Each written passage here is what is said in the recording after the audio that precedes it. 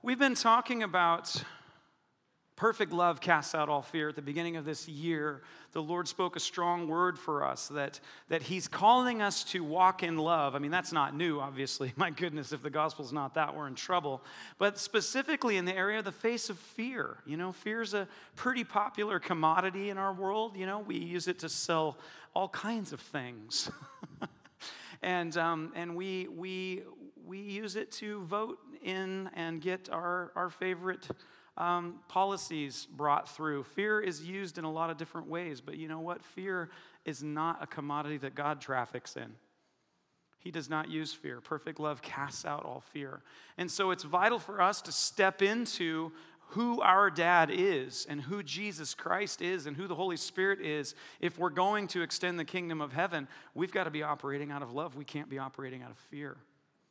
And as we shared at the beginning of the year, that scripture says perfect love casts out all fear because fear has to do with punishment, has to do with torment. And it says, dear ones, if you are still operating in fear, you have not been perfected in love. And so as God is reminding us of that, as He's pulling us back into that, it suddenly creates a couple of, let's call them problems of success, but it creates something for us when we say, okay, if I'm no longer going to be motivated by fear, then what am I going to be motivated by? And how also will I remember to not do the bad stuff? A lot of us, you know, we have been used to using fear of punishment as the motivator to keep us on the right track. But then God shows up and says, perfect love casts out all fear, so you can't allow fear to motivate you anymore. And if you're like me, then you immediately start thinking, well, okay, I like the part about not being afraid anymore. That sounds good. The problem I have is I know that I've been tempted in the past, and maybe even today I get tempted to do things that I know that aren't right. How am I going to be motivated to not do them if I don't have fear anymore? Because fear of punishment is what kept me from doing those things. And maybe for some of us, more importantly, fear of punishment, I know, is what's keeping my neighbor from doing those things. And so when we start talking about being motivated by something other than fear, those are, I think, probably the two main areas that would come up into our mind to say, how will we walk then righteously if we no longer have fear to motivate us to do so? You know, fear, if we're motivated by fear, there's really no difference. There's nothing supernatural about being motivated by fear. That's just your basic survival instincts. But God has called us into relationship. And so we're suddenly compelled to take a deeper look because God shows up and says, perfect love casts out all fear. And in fact, we know that we've come into this kingdom through no activity of our own, but that we've believed on that man, Jesus Christ, that God the Father sent Christ, who was a propitiation for our sins. He sent Christ. And I love in 1 John it says, this is love, not that we first loved God, but God first loved us, and while we were yet sinners, Christ died for us. So we've received love from this beautiful dad who held nothing back. And now we're left with this new life that we've been given. We've been born again into this new kingdom. Into His kingdom. We are now a new creation. And now suddenly we're saying, well then, how then shall we live? How then shall we live if fear and punishment are no longer a factor in our lives? And so we begin to say, okay, God, then can I, if for some of us, and I think probably this crosses all of our minds, it's like, well, wow, if you're saying that sin is no longer a problem, then maybe I could just do whatever I want. You know, because you said there's no condemnation for those who are in Christ Jesus, for the law of the Spirit which is in Christ Jesus has set them free. So if there's no condemnation, then I guess I can do whatever I want. And there is a temptation. And I think probably, if we're honest, I think every one of us at some time or another has actually had a day or two or a half a day or a week or whatever where we just practice that for a while. Hey, I got grace. Grace is good. I'll do what I want. And and he didn't kill you, did he? And you're like, And at the end of the week, if you're like me, you're like, oh, I don't know, that actually scares me a little more than if he would have just dropped the hammer on me, because now I'm scared that I can get away with it. Now I'm worried that I've learned a lesson that ultimately is going to destroy me. But isn't that interesting? Because what happened is fear just came back into the picture again. I'm afraid because I know I just dodged a bullet. I'm afraid because I know I didn't get what I deserved. Because my own conscience is condemning me. I did the thing that I knew that I shouldn't do, and I got away with it. And it didn't give me peace. It created more anxiety. How many of you, this resonates with you, right? You're like, I need you to punish me. I need a spanking. And God's like, I'm not handing out spankings. And we're going, oh no, because that's the only way I'm going to be good. Some of us even have tried to punish ourselves, right? When I was a young man, I got into a young man habitual sin. And so I would just pray to the Lord, Lord, if I do this again, you can give me cancer. I used to pray that to God. Father, if I do this again, give me cancer. Because I was going to scare myself straight. It was before they had the shows, right? Scared Straight. Remember that, that show? And they throw them in jail. This is where you're going to end up. And I was like, yeah, that'll work. I'll throw myself in jail. I've lived with fear in my life that I'm going to die of cancer almost my whole life because I told the Lord to give me cancer, and it certainly didn't help me get rid of the habitual sins. Fear does not motivate you to get rid of habitual sins. It just puts you back in bondage. I'm sure some of you absolutely resonate with that, right? Come on. So what do I do, though? Because God shows up and says, there's no fear in love. And if you're still in fear, then you haven't been perfected in love. And I go, oh, wow, that's a beautiful thought, Lord. I love that idea, but I don't know how that can work out in real life. So I want to paint a picture here of what it could look like then to practice righteousness, to allow God to give me discipline. And as I shared last week, I said, spoiler alert, discipline, discipling. Discipling. The discipling of the Lord is good. He is teaching us how to be like Jesus. It's the discipling of the Lord. It's not pointless, it's not arbitrary, and it's not punitive. But it is necessary. In fact, the Bible's very clear. If you don't, Jesus said, if you love me, you'll obey my commands, and my commands are not burdensome. But if you don't love me, you won't obey my commands. Was he saying, go obey my commands so you can earn my love? No, he was saying, if you're wondering if you're following me, check to see if you're obeying my commands. That's the fruit that will come out of your life. If you've been born again, it will start to become natural for you to act like me. You'll begin to embrace the discipline of the Lord. Your practices will match who you are. This is a hard concept. At least for me, this has probably been the hardest concept of learning how to be at peace in Christ. He is the Prince of Peace, but I must say in my life I've experienced very little of it and until really recent years. And then he just keeps blowing my mind. How many of you are so glad that God just keeps blowing your mind? Aren't you glad that he's bigger than the rules you wrote for yourself? Aren't you glad that he's bigger than the manipulations of men and women? Aren't you glad that he's better than your own stupid plans? I mean, right? I think we're the worst. We're the worst for ourselves. But he is. He is. And he's saying there's no fear in love. But we're going to have to be able to put that into real time. We're going to have to be able to see what that looks like because he has done something. He has removed punishment from the equation. And yet he has called us to be righteous and holy. And there's got to be a way to do that. There's got to be a way to live that out. And I think for most of us, well, I don't know. I won't speak for you, but I know for me, that has been a very gray area with a lot of anxiety and a lot of fear in my life. Because, well, let me show you this scripture. This is 1 John, and it's chapter 1, verse 4.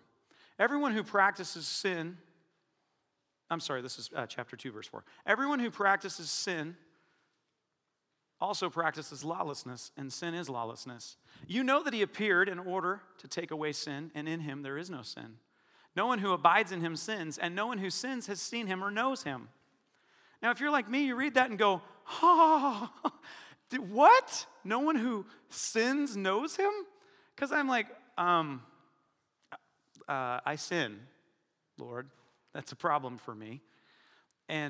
But then it says, little children, make sure no one deceives you. The one who practices righteousness is righteous, just as he's righteous. I'm like, oh, good, because sometimes I'm righteous. I do practice righteousness. But then he turns around and says, the one who practices sin is of the devil, for the devil sinned from the beginning. And I'm like, oh no, I do sin. But then I get encouraged because I look at that word practices and I get a little comfort, like, oh, he who practices sin. Okay, good, because I'm pretty sure I practice righteousness more than I practice sin, so I think I'm okay, I'm good, I'm of the Lord.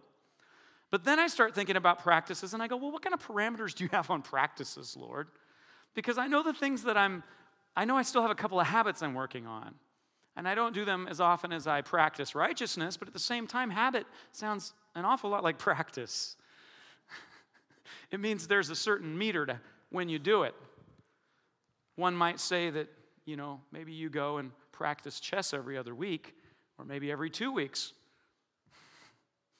But I would say you're practicing chess if you do it every 2 weeks. And so then I might say to myself, oh no, I'm still practicing sin. Then I'm of the devil again. Have any of you felt this bind before?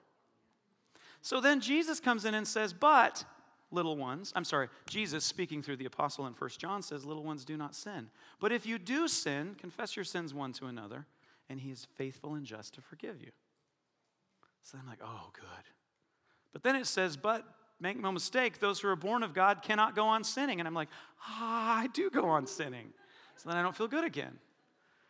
So reading 1 John from the standpoint of a legal document just wrecks me. And I have read, how many of you know that Satan is the greatest lawyer ever? He really is. Now, he's going to lose because he's got hubris, and hubris doesn't make you smart. But the bottom line is, he really does expect that he's going to get off on an appeal at the last minute. I really think he does. And what he loves to do is take the scriptures and get you to read it like a lawyer. And then he condemns you with it. The law kills us. That's why Jesus had to be killed, because the law convicted every single one of us as sinners. So we have to have grace. Grace is not free in that God didn't have to pay for it. Grace is free to us because God did pay for it.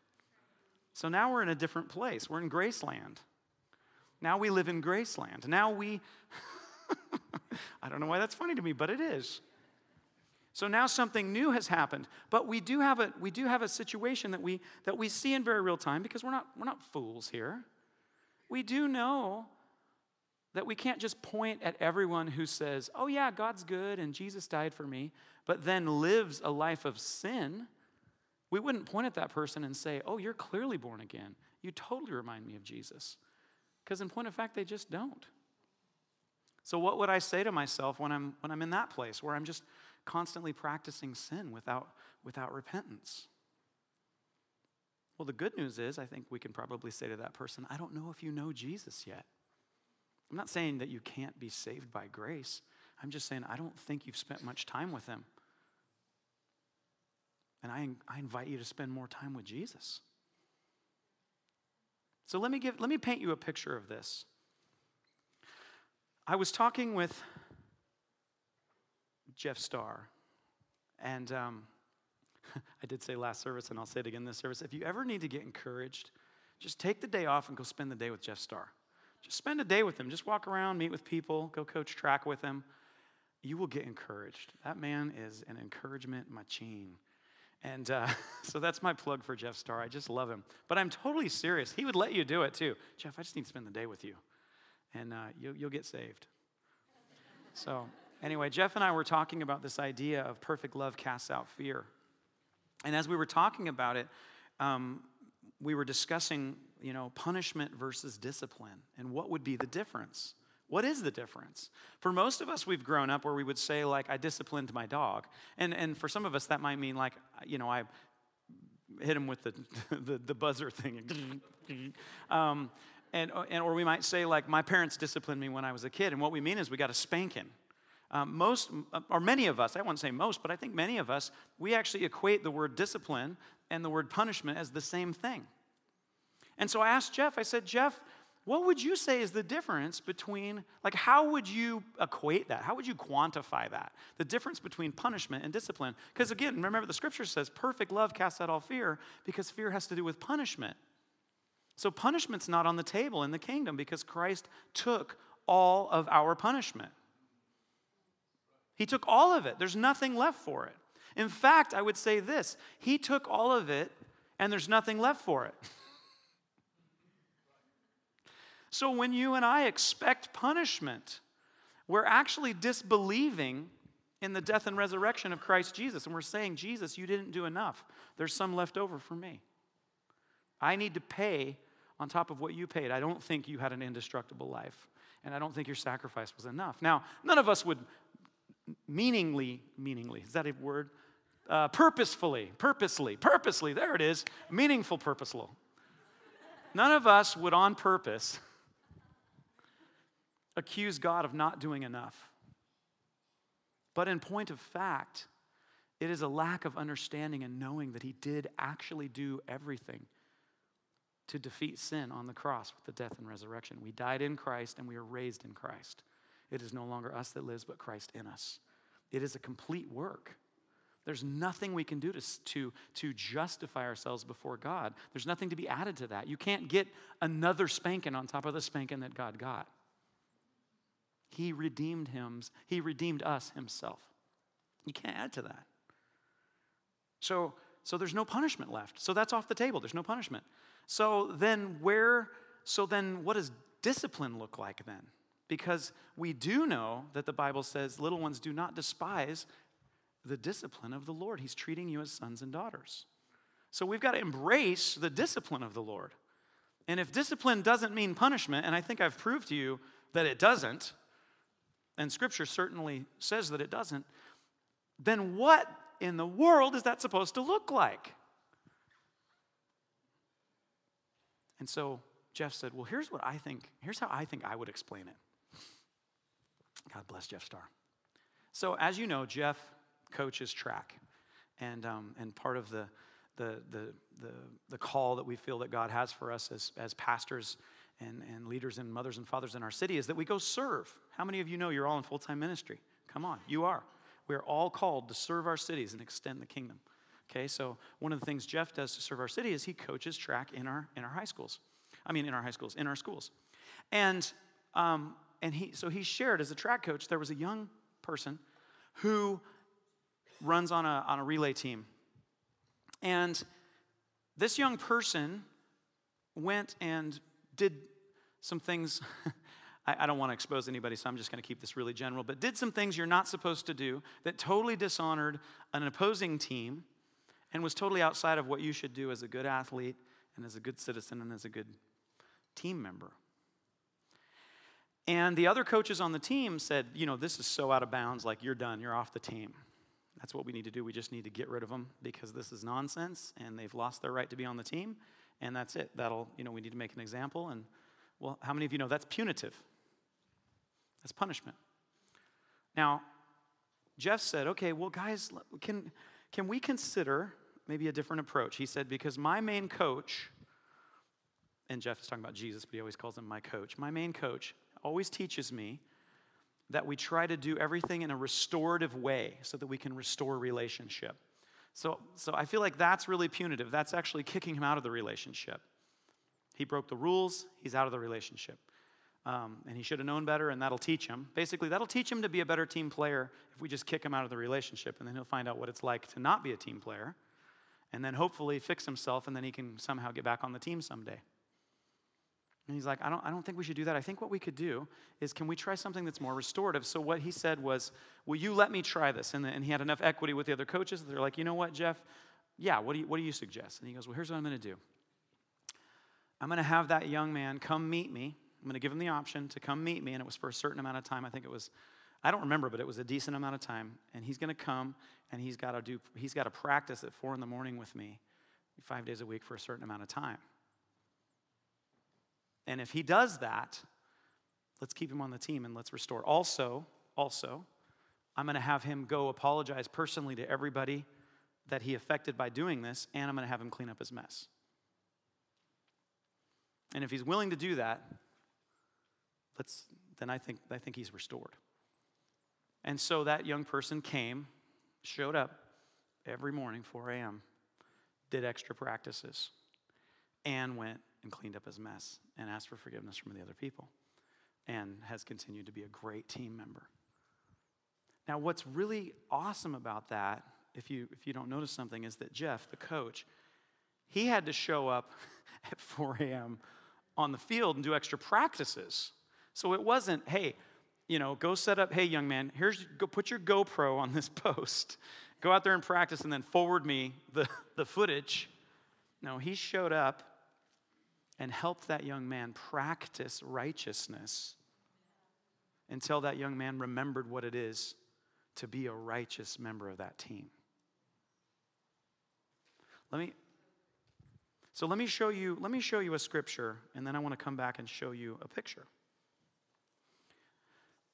So we're still in 1 John, 1 John 1, 5 through 10. This is the message we've heard from him and announced to you, that God is light, and in him there is no darkness at all. If we say that we have fellowship with him and yet walk in darkness, we lie and we don't practice the truth. But if we walk in the light, as he himself is in the light, we have fellowship with one another, and the blood of Jesus, his son, cleanses us from all sin. Look at verse 7. If we walk in the light, as he himself is in the light, so that's the practice. If we practice righteousness, we're with the one who is righteous, and we're out in the open, we're in relationship with him. That's who we are. We practice what we are. You with me? Where are they? They're walking in the light as Jesus is in the light, because Jesus is the light. So we practice what we are. Then we see, if we do that, then we have fellowship with one another. So when Jesus saved us, he saved us into a family. He saved us into the team. You're part of the team.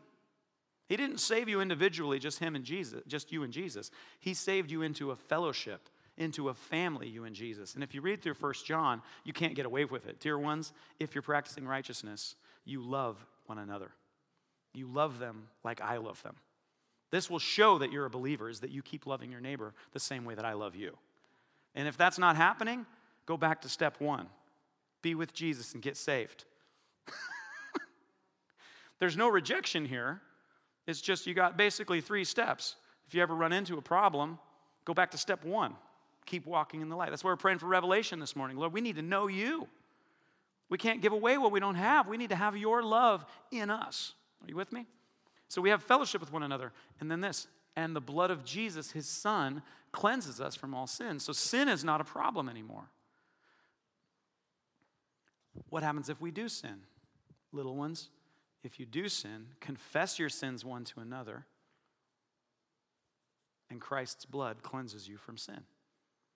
Now, why is it important to confess our sins one to another if they've already been forgiven in Christ? Because it restores the standard. And this is really when you look at the whole letter of 1 John, this is John speaking to people much like in our day, saying, do not be deceived. Those who are practicing righteousness are righteous. Those who are practicing wickedness are not yet righteous. They're wicked. Wicked things are still wicked. We live in a day and an age where what our culture does right now is they're saying nothing is sin. There's a few things that are sin. There are a few things that are still considered sin here. One is being intolerant. So if you call anything sin, that is actually a cultural sin right now. That's one of the few ones. And if you hurt somebody else. But our culture is the judge of what that means. We don't really take responsibility for what hurts other people. That's totally subjective to a very short-term picture of happiness. Okay? But by and large, we are just like the Gnostics that we're teaching, that we're having the same teachings then, that everything's on a sliding scale. We just create our own reality. Why am I bringing this up? Because we must understand what righteousness actually looks like. Now, God has said certain things are sin. He said certain things do cause us to have a break in our connection with him. and a break in connection with others. They cause relational friction and relational breaking. And he calls that sin, and he hasn't changed the rules. Now, Christ took the punishment for it, so what do we do if we sin? Well, one, we need to know what it is.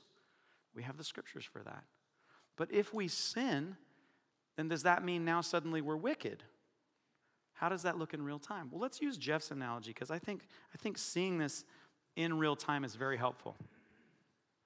The way that God deals with us, because we have been fully redeemed in Christ, justified by his blood, and there is no separation between us and God, this is how I believe he deals with us. I think this is the way we can see this. So this is practicing righteousness. We're on the team, and we're in the circle of relationship. Dear ones, he who practices righteousness is righteous, right? We read that in 1 John. We're doing good. Okay, perfect. We're on a team. We saw that. If we're in Christ, we're on the team. We see that. And we've got the coach. The Holy Spirit is the coach, right? Jesus said, I'm going to send the Holy Spirit. He's going to teach you all things. He's the comforter. He's the helper. And the same power that raised Christ from the dead works in you until you all together come up into the stature and the maturity of Jesus Christ. So the scriptures sent us Holy Spirit to do these things in us and to teach us how to do these things. So we're on the team, okay? And we're in the circle of relationships. So like this relay team that we talked about with Jeff, right? We're on the team. We're on the team, and we're doing good. Everything's going great. So we've got this picture. There you are right there in the middle. Coach is saying, go team. Everything's going great. But then you totally blow it. You totally blow it. You did whatever you did. You practiced wickedness. The punitive picture that I think we're all used to and expect is you can come back if and when you get it right. Get out of the circle, you're off the team. Now, when you figure it out, when you've dealt with enough repercussions of your sinny naughtiness, then maybe you can come back. But only after you've proven that you're practicing righteousness. Then you can come back into relationship. And I think this is really the picture that we get oftentimes when we read through 1 John and when we read the scriptures, because we're used to seeing it through the eyes of fear. But perfect love casts out all fear, because fear has to do with punishment. So there's no punishment. So when you practice wickedness, actually the way God does it is like Jeff did it. The coach says, I'll show you how. Let me help you. You notice in this picture, the coach has pulled you to the side. But you're still you're still on the team, and you're still in the circle of relationship. You're not off the team. He didn't kick you out into outer darkness to go figure it out and come back that you've proved that you're worthy of being on the team. He already made you worthy of being on the team. Christ Jesus did that. But you were practicing wickedness. So the coach responds to you by helping you to practice righteousness. Hey, you are way too awesome to be doing that. What's going on? You're my daughter. You're my son. Joshua, you are way too awesome to be doing that. Come here. Come look in my face. What do you see? This is what you're like, Joshua. This is what you're like. You see me, Jesus? Jesus speaking to me. You see me? You see Dad? You see Jesus? See Holy Spirit? This is what you're like. You're wired for this. You were made to be on this team. There is no part of you that wasn't supposed to be a part of this team. I want you on the team. Now come here. I want to show you how to practice. Let's do this again. Pastor Red, I don't know if you guys know, but he's an amazing coach, amazing basketball coach. He's my amazing coach here in the house of God, but he's an amazing basketball coach. Took his teams to state. He's an amazing coach. One of the things he said again and again and again is he says, look, practice doesn't make perfect. Perfect practice makes perfect. Because if your practice stinks, your outcome is going to stink. So we need the Holy Spirit, our coach, to come and say, come here, I'll show you how. Let me help you. What's his name? He's the teacher. He's the helper. And also, he's the same Spirit that raised Christ from the dead. And guys, we are dead in Christ. We died with him, and we've been raised now with Christ. You are a new creation. Your natural instinct is to be righteous. When you sin, it's not you being normal. It's actually abnormal. And the Holy Spirit comes in and goes, whoa, whoa, whoa, whoa. What was that all about? Hold up. No, you're on my team. We don't do that. We don't do that. Come here. Let me show you how we do it. And then he empowers you to be able to do it. Then you go, well, no, I really, really, really, really want to do it. And he goes, no, no, no. You think you want to do it. You think you want to do it. Come here. Look at my face. Look at my face. Look in my eyes. Look in my eyes. I hold nothing back from you. I saved you with my own blood. I took away all punishment. No, no, no. That's not how you roll. Now, you may have been getting pleasure from that. That might have made you happy. That might have killed the pain temporarily. But that's not who you are. That's not who you are. Come here. Look in my face. Look in my eyes. And Holy Spirit reveals the Father. Look at our dad. Look at our dad. He held nothing back. He says, he saved you with his own right arm. He is always restorative. He will never reject you. You were made for this. You were wired to be on my team. I don't like anybody else. Okay, look in my eyes. I died for them too. You see, but it comes by revelation. We can't do this stuff without him. But what he doesn't do is kick you off the team. He doesn't lower the standard. If you're running a relay race and you show up with skis, you are not running a relay race. That is a different sport. Okay? It's the devil's sport. I'm just kidding.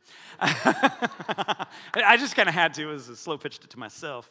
Anyway, so here's the other part, guys. Here's the other part. You are in a fellowship of believers.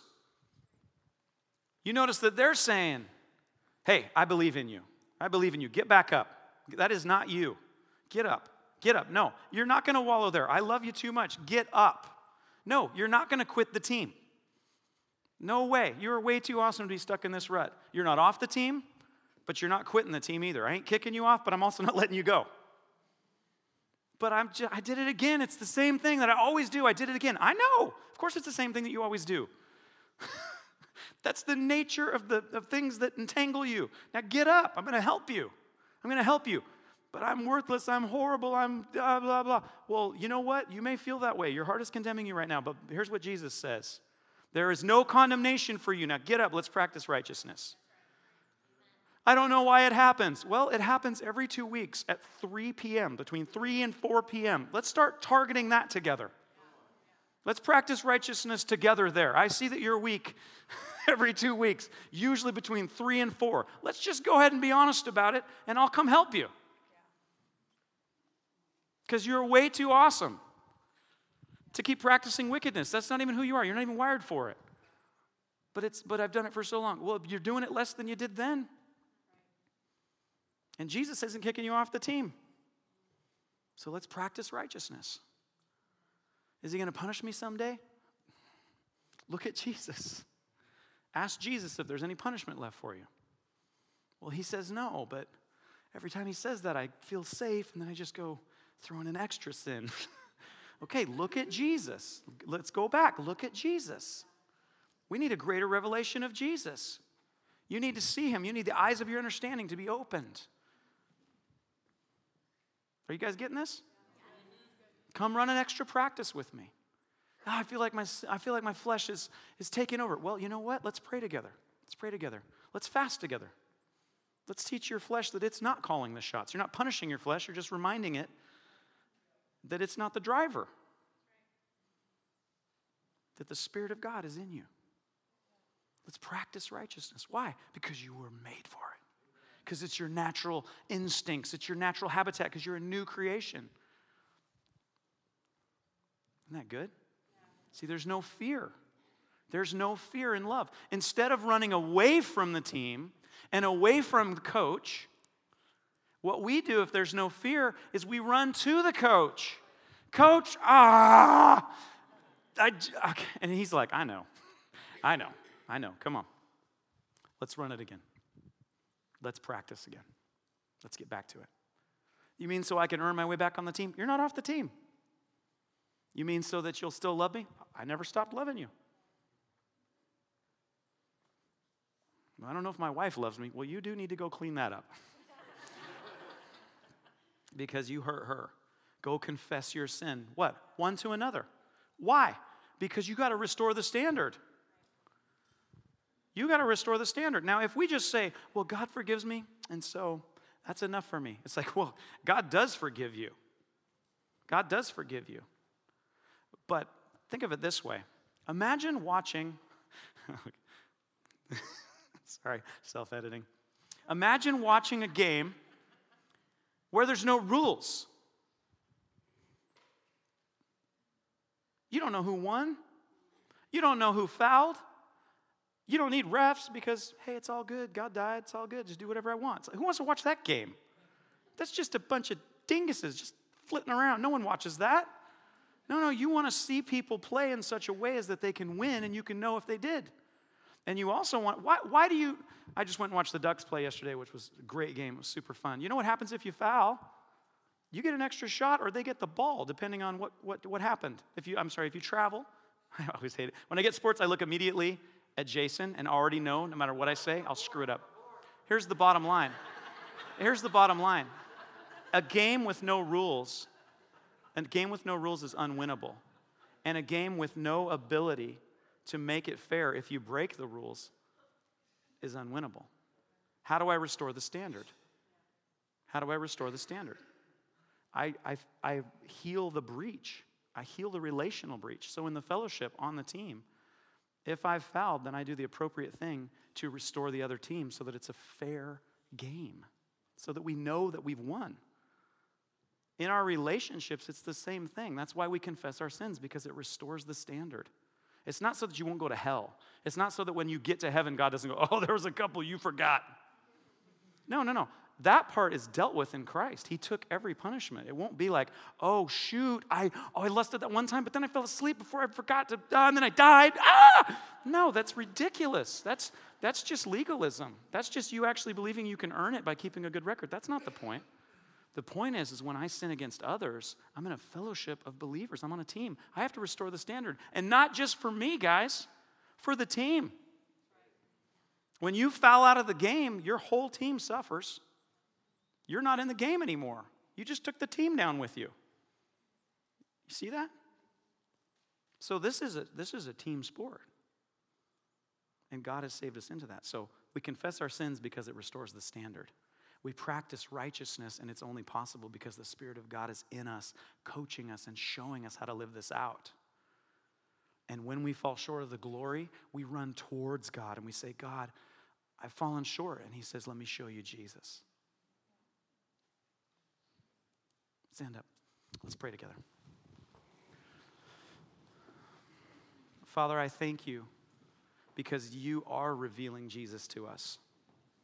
I thank you because you've shown us what you're like through Christ Jesus. Holy Spirit, I ask that you are God on earth. You have come to teach us all things. You have anointed us so that we have the Spirit in us that says, you are sons and daughters. We cry out, Abba, Father, because of the revelation that only you can bring. We can see God only because you open our eyes to do it. And we can understand these things only because you give us revelation. So our prayer today is that you would open our eyes, that we would have greater revelation of who our daddy is, of who Christ is. Thank you, God on earth, Holy Spirit. Raise us up and complete the good work that you've begun in each of us. Let us practice righteousness. Let us love from that source that comes only from Christ as we together come into full maturity. We ask in Jesus' name, amen. The prayer servant team is coming. If you need prayer or encouragement, please take advantage of that. God bless you and keep you, cause his face to shine upon you and give you peace.